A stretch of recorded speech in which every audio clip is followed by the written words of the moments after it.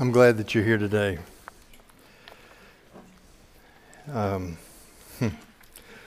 had someone come up to me very early this morning. I had only been on campus a few minutes. And I told you, she said, I got here early because I wanted to give my money.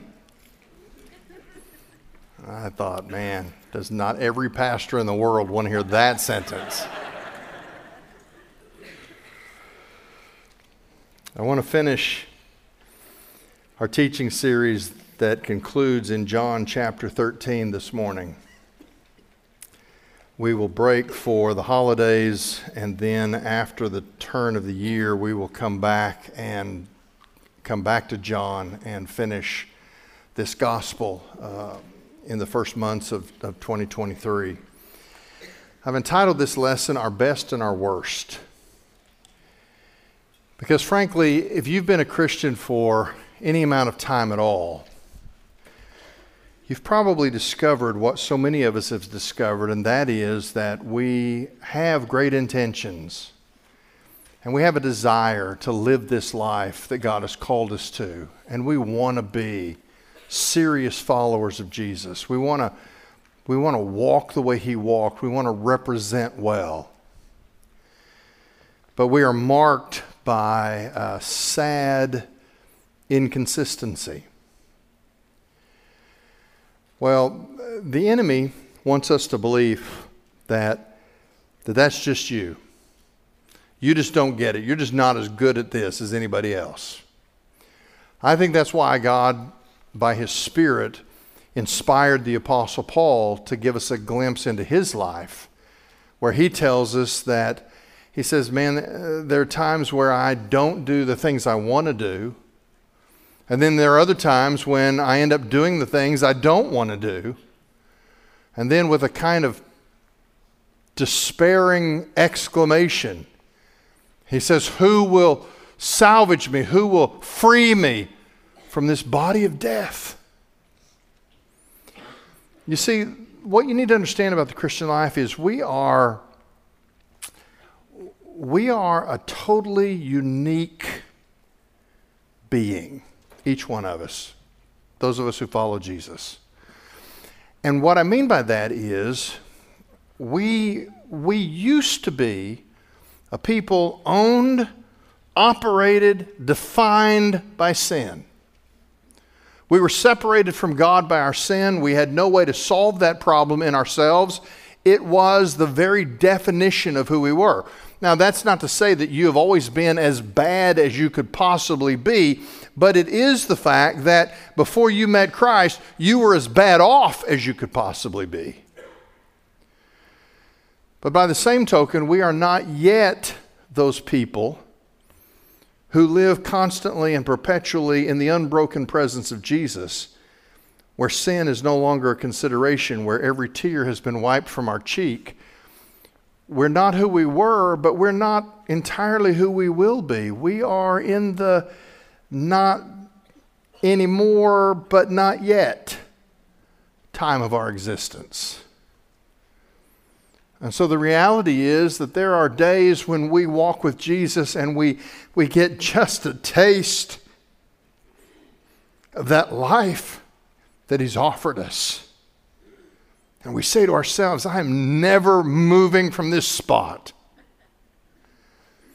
Only to then turn around in the very next moment and get caught up into something that just makes us despair if we're ever going to get any better at this Christianity thing. But see, the enemy loves to play on our minds that way. He customizes temptation. And for so many of us, temptation is not the whole smorgasbord of things that you can do wrong. It's a customized list of things that appeal to me in particular. That's why we find ourselves so often in a cycle where we make a determination that we're going to live the Christian life and we're going to be what God wants us to be. And then we have this temptation that comes around, and typically it's pretty familiar to us because we've seen it before, because we've given into it before. And we give into the temptation and then we hate ourselves. And we say, Lord, I swear I'm never doing that again. And I'm going to turn over a new leaf and I'm going to be a different person, only to find that it comes back around and we do it again. We are plagued with the desire, the built-in, hardwired yearning to be everything we were meant to be, everything we were created and redeemed and gifted to be. We have that desire and it haunts us, but we also have this awareness of how far short we fall so regularly. It is our best and our worst. I want to walk you through these closing verses of John chapter 13 because I want you to see how we face this part of the Christian life, this struggle to be who we are in Christ Jesus. If you recall where we finished last week, Judas has just left the room. Jesus shows him an act of honor. It says that Satan entered into the heart of Judas, and Judas left, and it was night. Verse 31, we're going to finish the chapter this morning, and this is where the story goes. Therefore, when Judas had left, Jesus said, "Now is the Son of Man glorified, and God is glorified in him. If God is glorified in him, God will also glorify him in himself, and will glorify him immediately. Little children, I am still with you a little longer.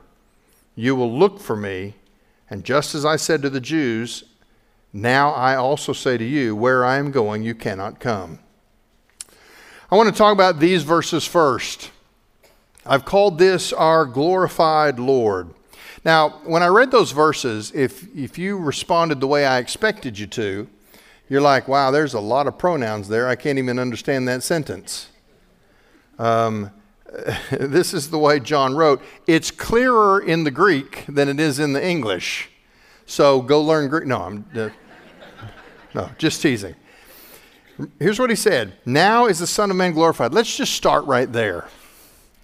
Sanctified imagination is the practice not of adding to the story or trying to make the story better or more impressive. Sanctified imagination is taking what the Scripture gives us and trying to put ourselves into the moment so that we can have a sense of how the story is unfolding. It helps me to see things that might not come to my mind if I just read the text. And using a sanctified imagination, as I tried this week to put myself into this moment, there's several places in these verses where I wanted to just try and see how it played out. But I think as I consider it, there must have been, in the moments before Judas left the room, there must have been a kind of oppressive atmosphere there. Now, I don't know if the other disciples were discerning enough to tell it, but I'm sure Jesus was aware of it, because it says that when Judas makes his decision, that Satan came into his heart. And he got up and he left. And in my mind, as I look at this story, as Judas gathers his stuff and walks out the door, closing the door behind him, I can almost hear an audible sigh from Jesus. And that's when he says it. Whatever else they've talked about in this evening, he waits for this moment and he says, "Now is the Son of Man glorified." Why? Why in that moment? Well, when Judas made his decision and he got up and left, what we know is that the betrayal is now underway. The process has begun, and you can't stop this train once it's on the tracks. For Jesus, though, he wants the disciples to understand the big picture of what's happening here. Because for Jesus, the betrayal is not the point of the events that are about to unfold. That's just one of the pieces. There's a bigger picture here. And in the same way that we could say, as Judas left, well, now the betrayal is there. It's starting to unfold. Jesus immediately frames it this way. Now the Son of Man is glorified. What he means is that process of glorification is coming to him, and it is as certainly underway as the betrayal itself. Now, in these verses, there are a lot of pronouns, and you're like, well, who are we talking about? He says, God is glorified in him, and if God is glorified in him, God will also glorify him in himself and will glorify him immediately. We could diagram this sentence, and we could make sense of all the pronouns, but just leave it at this. John has been recording in conversation after conversation after conversation throughout this entire gospel up until now. He has been recording this same lesson, that Jesus came from the Father. He's here to put the Father on display. He's playing out the Father's will. When you've seen Jesus, you've seen the Father. If you know Jesus, you know the one that sent him. That conversation has happened again and again and again. It doesn't matter if we diagram the sentences so we grammatically match up the pronouns. The sentence means this. Now we see Jesus in all of his godness. And it is about to be on display. Now here's the tricky part of this. In the same way that the betrayal is underway, well now so is the glory being glorified. That's underway. But what can he be talking about? Because when we think of glory, we tend to think of like the throne in heaven. We think about Jesus wearing a crown, Jesus being recognized as King of the universe. What he's talking about is a perfect example of why Christianity does not make sense to the world around us. Because what Jesus is talking about, now is the time for the Son of Man to be glorified. He's talking about the cross. But here's the thing. The cross is the definition, apparently, of losing. There is no form of execution in human history worse than crucifixion. You say, no, well, wait a minute, I can think of some pretty bad forms of it. Here's the thing about crucifixion. You remember when the soldiers took a spear and they jabbed Jesus into the side? They were trying to see if he was dead because it surprised them that he died in their minds so quickly. Because see, what made crucifixion so abominably horrible is that it not only, you died from loss of blood and you died from asphyxiation as you could no longer pull yourselves up to allow air to come into your lungs. But the thing about crucifixion was it involved not just unspeakable physical agony, but it involved mockery and abuse from the onlookers. And most people who were nailed to a cross in the height of the Roman Empire, it took them days to die. Nobody's ever thought of another way of execution more inhumane than that. And yet Jesus, knowing that the cross is right around the corner, it's less than 24 hours away. And he says, now the Son of Man is being glorified. See, you'll never understand Christianity until you can understand that the world, the values of the world, are upside down. Christianity is Jesus coming along and turning the world right side up. Because for Jesus, his glory was the cross. The world says that's a horrible thing. That's the definition of losing. In fact, Satan himself, you can almost hear a kind of cackling laughter as they take Jesus to the cross. He thinks he's won, only to find out in the moment that Jesus voluntarily gave up his life, Satan realizes the horrible mistake that he's made. Because the cross is not about Jesus or God being defeated.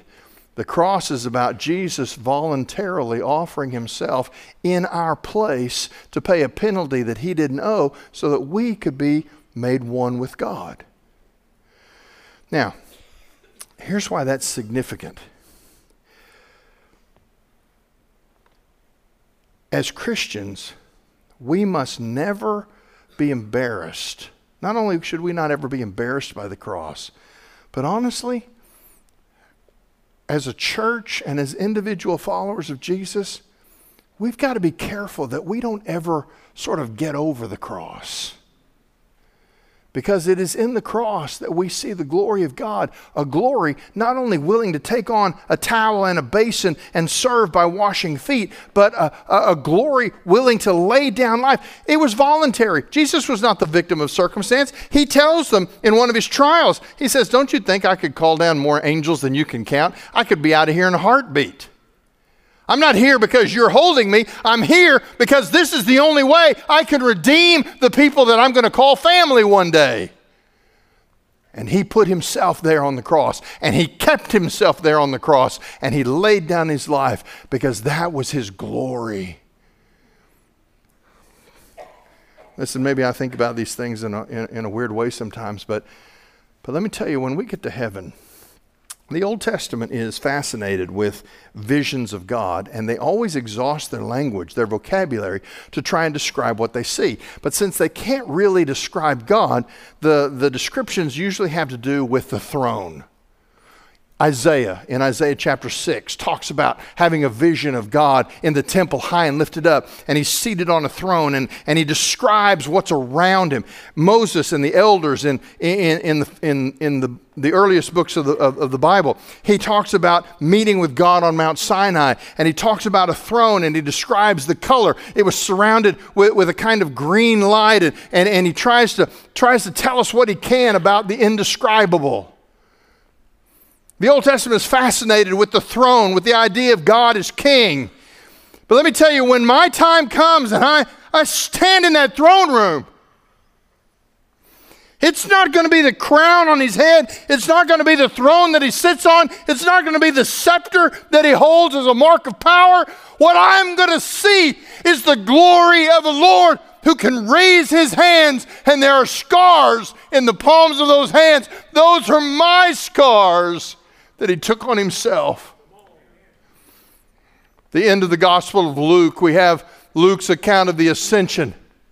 But he says there was that semicircle of disciples, 11 left after Judas was gone, and Jesus has been showing himself and teaching them for 40 days. And here he says, go to Jerusalem and wait until the Spirit comes on you in power. And as he begins to ascend, you can imagine the robes of a Middle Eastern man in that day.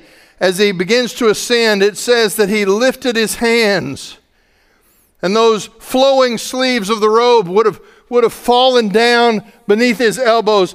And it says that he blessed them. The last thing they saw as he made his way to the throne was they saw his hands.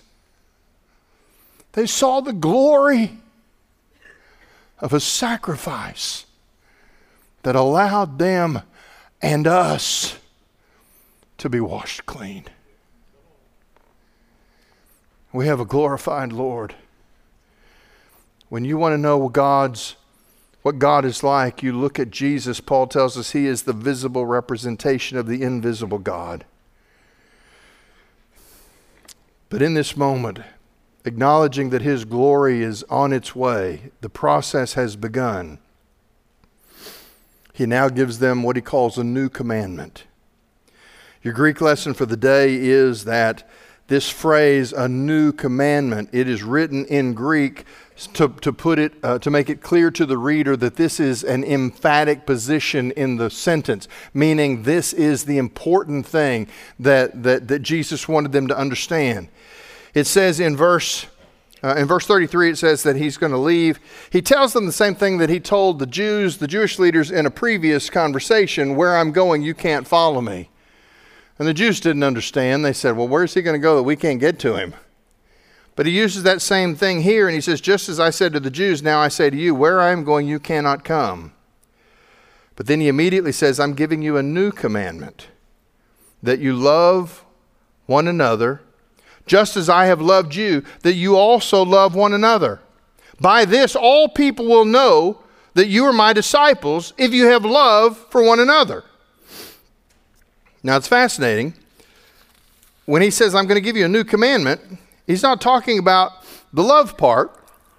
In fact, if we go back to Leviticus chapter 19, verse 18, we can see that even in the Old Testament law, we're told to have love toward people. There is something, however, that makes this new. He's not talking here about love for the people of the world. Now, that's a part of who we are as Christians because God loves the people of the world. That's sort of the point of leaving us here. We are, as Paul called us, ambassadors of reconciliation, pleading with men to be reconciled to God. God loves the world enough that he loved them in a practical way. He came in human flesh. He gave his only son so that belief would avoid perishing, but receive everlasting life. But that's not what he's talking about here.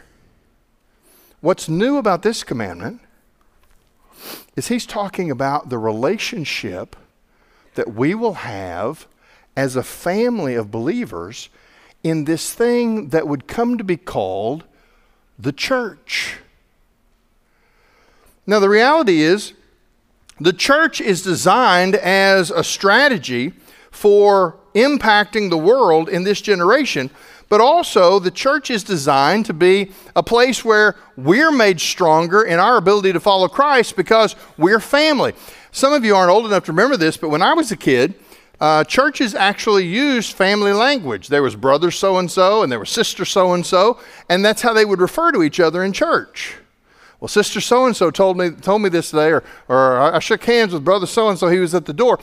We didn't use that language because that was just churchy language. We used it because it was a reflection of an invisible reality, and that is when you become a follower of Jesus, you are adopted into a family. We have relationships that go deeper than just casually being a crowd in the same building at the same time, almost by accident. That's not what's happening here. I don't make a habit of losing church members, but I did lose some church members recently.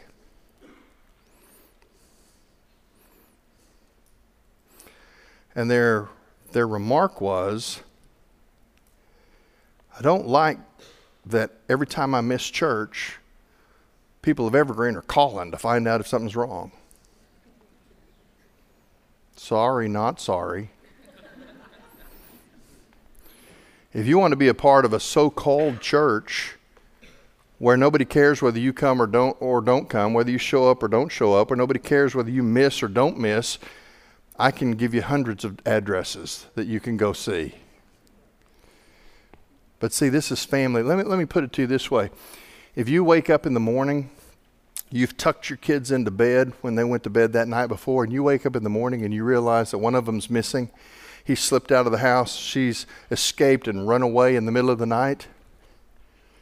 Do you go, well, it was a good run while it lasted.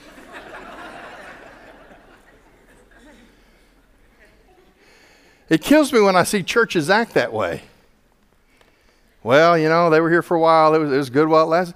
No. What you would do as a mother or a father, your kid is gone, they run away in the middle of the night, you will move heaven and earth to find them. Why? Because that's what family does. And that's who we are. He says, you're going to love each other, and it's going to be so obvious and evident that the world is going to take notice of it.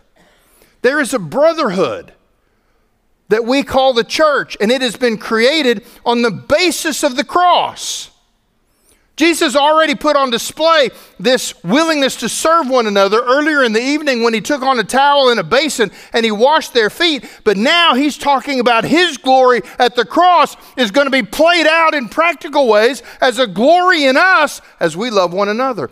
Tertullian was one of the ancient church fathers. Barely 100 years after the Gospel of John was written, Tertullian, living in a pagan city, talks about how the citizens of his city viewed the Christians of his church. He said, they often look at us and say, see how they love one another. And it was no merely superficial love that they were speaking of, because then they would go on to say how ready they are to die for one another. You see, the church is not just a place where you kill a couple of hours on Sunday. It's not just a place where you check the box of respectability. This is family. And what marks us as family is the way that we love and care for each other.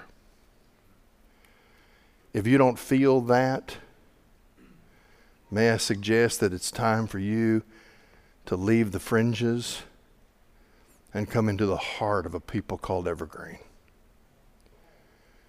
I don't know why people stay on the edges of a church. I don't know why they keep everybody at arm's length. They don't want to be held accountable, or they don't want to have anybody have expectations. Or listen, here's the thing. The Christian life is completely out of step with the world around us. It was designed to be that way. But let me tell you, the Christian life takes the values of the world and it sets the world right side up. The world thinks that we lose by following Jesus. The only thing we lose by following Jesus are the things that the world says are important. But what we gain is everything in eternity that God says has value. Are you deep in the heart of this church? Are you a people who are here not because it happens to be Sunday morning, but because come hell or high water, you can't be anywhere else? This is home. This is family. See how they love one another. If you're not a follower of Jesus, that aspect of who we are may actually make you uncomfortable. It may seem odd that people can be so committed to each other with all their different backgrounds and all their different... Listen, we live in a generation that because of wokeness and political correctness is now working hard to separate us. Separate us by race. Separate us by political party. Separate us by economic status. Separate us by education. Separate us by social media influence. This is the only place left where people of very different backgrounds come together and something transformative happens and we become family. And we have a new commandment that we put on display, a practical love and service toward each other. We are a band of brothers in mutual service, and that is called the church. Well, we could stay in verses 34 and 35 for a long time, but Peter won't let us. You see, Jesus says in verse 33, where I am going, you cannot come. And then in verses 34 and 35, he gives this beautiful description of what the people of God are going to be like toward each other, the way they're going to become family, this thing called the church. Apparently, Peter has missed that. I don't know, he's been distracted ever since Jesus said, where I'm going, you can't come. Because in what I've called our best and our worst, Peter is going to represent all of us by showing us his sincere intentionality, but also his sad inconsistency. Jesus has been telling them for 6 months that he was going to leave, that he was going to die, but they didn't understand it. In fact, they probably interpreted it figuratively. Well, he's going to leave. There's going to be a time of separation. He's going to die. That means he's going to lay down, pay a price of service. I mean, they couldn't bring themselves to fully understand it because, who could? Die, resurrection? These are brand new concepts. Only now, the night before the cross, it's beginning to finally dawn on them. No, he's talking about actual death. He's talking about being physically separated from us. Can you imagine what that must have felt like? These are guys, they've given up everything to follow Jesus. They set aside family commitments. They set aside their business interests. They gave up everything to follow Jesus. And now he's talking about not just going away, but going away permanently. And they're distraught. And so while he's been talking about this new commandment, he's been describing this thing called the church that's going to be different than any other human endeavor ever in history. Peter's sitting over in his seat and his mind is worrying. And he's just like, he's going to go somewhere that I can't follow? He's going to leave and I can't go with him? He's talking about going away and he tells me I can't come? Of all the people in the room, I can't come? And so sure enough, in verse 36, Jesus has given us this great description about how we love one another, and Peter redirects the conversation. It's almost like he said, hey, listen, you blew past that earlier part. I want to circle back around to that. In verse 36, it says, Simon Peter said to him, Lord, where are you going? Jesus answered, where I am going, you cannot follow me now, but you will follow later. Now that's interesting because he said earlier, I'm going to tell you what I told the Jews. You can't go where I'm going now. But the difference is he told the Jews, you're not going to find me. I'm going to go and you can't follow. Here, he's telling these guys something different. You can't follow right now, but later you're going to be where I am. Now that in itself might have been enough, but Peter won't let it rest. And Peter said to him, Lord, why can I not follow you right now? I will lay down my life for you. Now, this is the sincere intentionality that I'm talking about. Peter looks a lot like us, or we look a lot like Peter, in the sense that Peter is absolutely sincere when he says this.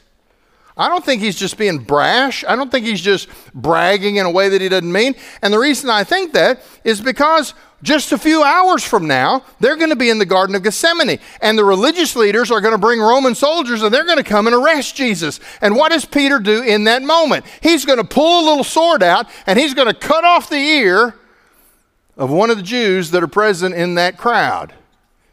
Say, wow, he must have been pretty smooth with the sword to be able to cut off his ear. No, he completely missed. He meant to cut that guy right down the middle of his skull. He took a wailing swing and the guy moved just enough that he only lost an ear. You see, Peter was sincere. He was vastly outnumbered, but in that moment he was willing to die. See, that's the best of us. That's the part of us that says, I want to follow Jesus. I don't want to be half-hearted in this. I don't want to rock along and sort of pretend. I want to be a serious Jesus chaser. I want to look like him and talk like him. I want to think like him. He was sincere in his intentions. And you got to give him credit for that. He was willing to die for Jesus. But here's the catch. In verse 38, it says, Jesus replied, will you lay down your life for me? Now, let's just stop right there, because I hate when this happens. Not to mention any names, but it's usually a spouse thing.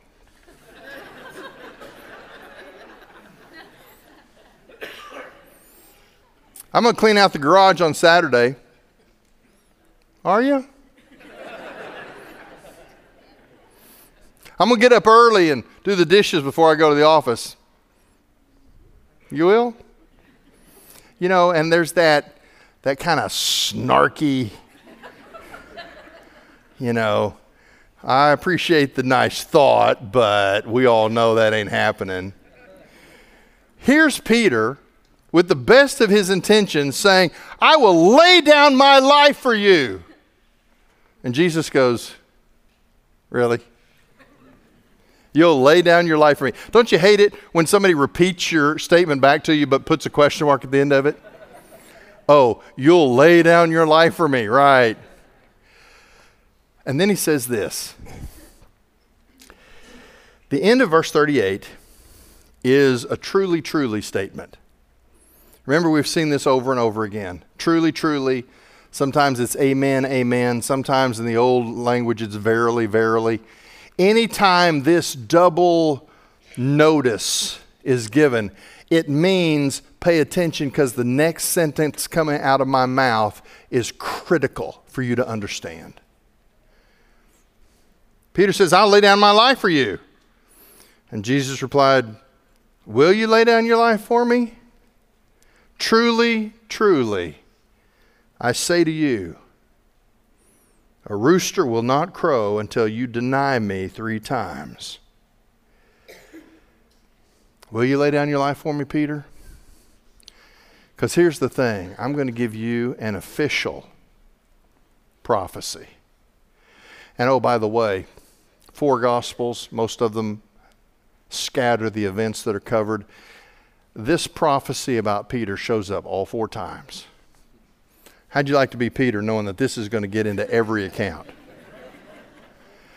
Peter, truly, truly, I say this to you. It means listen up and listen carefully. Before you hear a rooster in the early dawn tomorrow, you will betray me not 1 time, not twice, but 3 times.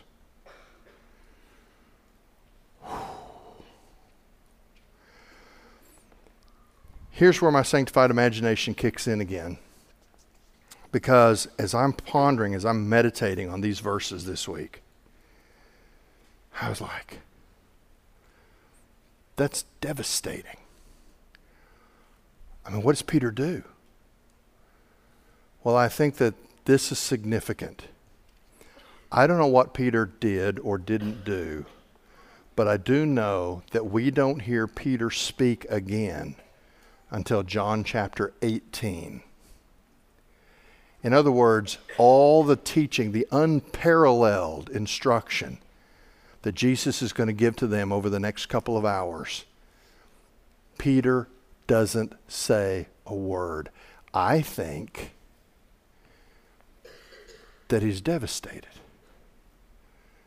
I think he's brokenhearted that Jesus thinks that he would betray him. I don't think that Peter took that as a warning that he needed to be on his guard. I suspect Peter felt like his pride had been unjustly attacked, that he was more sincere than even Jesus knew. The reason I think that is because I know for a fact the number of times that I've made promises to Jesus feeling like Jesus just didn't understand how sincere I am this time. I know I've said I'm not going to do this anymore. I know I've said I want to walk away from that sin or this sin, but really, Jesus, you don't understand. This time I'm really serious. And sometimes Jesus says, okay. But see, here's the thing. When I do that, just like here when Peter does it, we're doing it in the strength of our own determination. Let me tell you, there's only one way to win the battle against inconsistency in your spiritual life. That is, we have to learn how to do spiritual warfare. And the way we do spiritual warfare, we think of spiritual warfare as being persecution by government authorities or attacks for our faith. You want to know where the battlefield of most spiritual warfare is? It's in the way that we think in our brain. That's where the enemy attacks us. And so the way that we fight the battle of spiritual warfare in our brain is we become adept at learning how to use the sword of the Spirit, which is the Word of God. Let me give you a couple of examples. If you are on that cycle where you have a customized temptation and you hate yourself because every time it comes around, you're going to fight it for a while, then you're going to give in, then you're going to go to Jesus and you're going to tell him you're sorry and you're going to say, I don't want everyone to do that again. I'm going to turn over a new leaf. I'm going to make a new commitment. And then it just cycles back around. If you experience that kind of cycle of sinful behavior in your life, and understand, first of all, if you do, you are not the only person in the room. This is typical spiritual warfare for many of us. Here's what you do. You make a commitment that every time that temptation comes around, you're going to make a commitment to have your Bible handy, and you're going to read the Word of God until the pressure of the temptation passes. If it's about going somewhere you shouldn't go, if it's about looking at something you shouldn't look at, if it's about participating in something that you shouldn't be a part of, you make a commitment to read the Word of God until the pressure of the temptation passes. Now here's the thing. The devil is not, he's not good, he's wicked, but he's also not stupid. He understands cause and effect. And if he has time to figure out that every time he brings this temptation onto your radar screen, you're going to pull out your Bible and you're going to read the Word of God, guess what he's going to stop doing? He's going to stop bringing that temptation around. Because he'd rather give up that ground, that temptation that's been so productive, he'll give it up rather than have you reading the Word of God. Listen, if you're waking up in the middle of the night with insomnia because your brain is worried about things that are going on and you've got issues and you're just going all the time and you can't sleep, pick up the Bible and read until you fall asleep, because the enemy would rather let you sleep than to put the Word of God into your mind. You see, it is a sword, and we have to become adept at using our weapon. Inconsistency is defeated by developing consistency with the right things. Christmas is 3 weeks from today. What if this morning you said, I'm going to take my Bible. I've got it on my phone. I've got it on my iPad. I've got a pocket copy. I can keep it in my purse. I'm going to take my Bible with me. I'm not just going to read it in the morning before I go to work. I'm going to try and have a daily quiet time, but I'm going to take my Bible with me. And when I face a temptation to sin, I'm going to have my Bible handy, and I'm going to open it up, and I'm going to read it. And I'm going to read it until the temptation leaves me. Peter tells us, resist the devil, and he'll flee from you. He's not going to fight that battle when you're carrying the sword of the Spirit. Use the Word of God. Make a commitment that you're going to do that for the next 3 weeks. You're going to have your Bible with you at all times, some form where you can get to the Word of God and you can absorb that. You can take it into your mind. That use of the weapon that is given to us will defeat the pull of those temptations. Christmas will be very different if you can get to Christmas morning and say, God, through Christ in His Word, is giving me victory over a sin that has plagued me forever. Well, how do we counter that inconsistency? 2 ways. One is a deep, abiding connection to Christ through His Word. And the other is a deep, abiding connection to Jesus through His church. Are you on the fringe? Just here, you kind of like the atmosphere, you like the people, but you're willing to just sort of keep it all at arm's length. You just want a little dose of Jesus to get you through. Let me invite you to come all the way into the heart of the people called Evergreen. Do life with us. Walk shoulder to shoulder with us. Let Jesus shape you and transform you by the time you spend sharing life with family, brothers and sisters. This morning, this is our invitation. Number one, I've already told you, if you need to give, you can come down during this invitation and you can leave your gift. I didn't tell you earlier, some people have asked me about pledges. Timing is an issue, especially if it's related to stocks. Sometimes people need to give after the first of the year. Listen, if that's you, if you want to give more than you've given, or if you can't give until January, let me invite you to just take an envelope and write a number. It's sort of an informal pledge, but if you'll do that, that will allow us to include that number when we total things up so that we can celebrate when we come back together. But here's what I really want you to know. This is the start of the Christmas season. Wouldn't you love to start the runway to Christmas by coming, first of all, into a relationship with Jesus Christ? We'd like to introduce you to Jesus. This is always going to be somebody else's party that you're watching from the outside until you meet Jesus. Can we introduce you?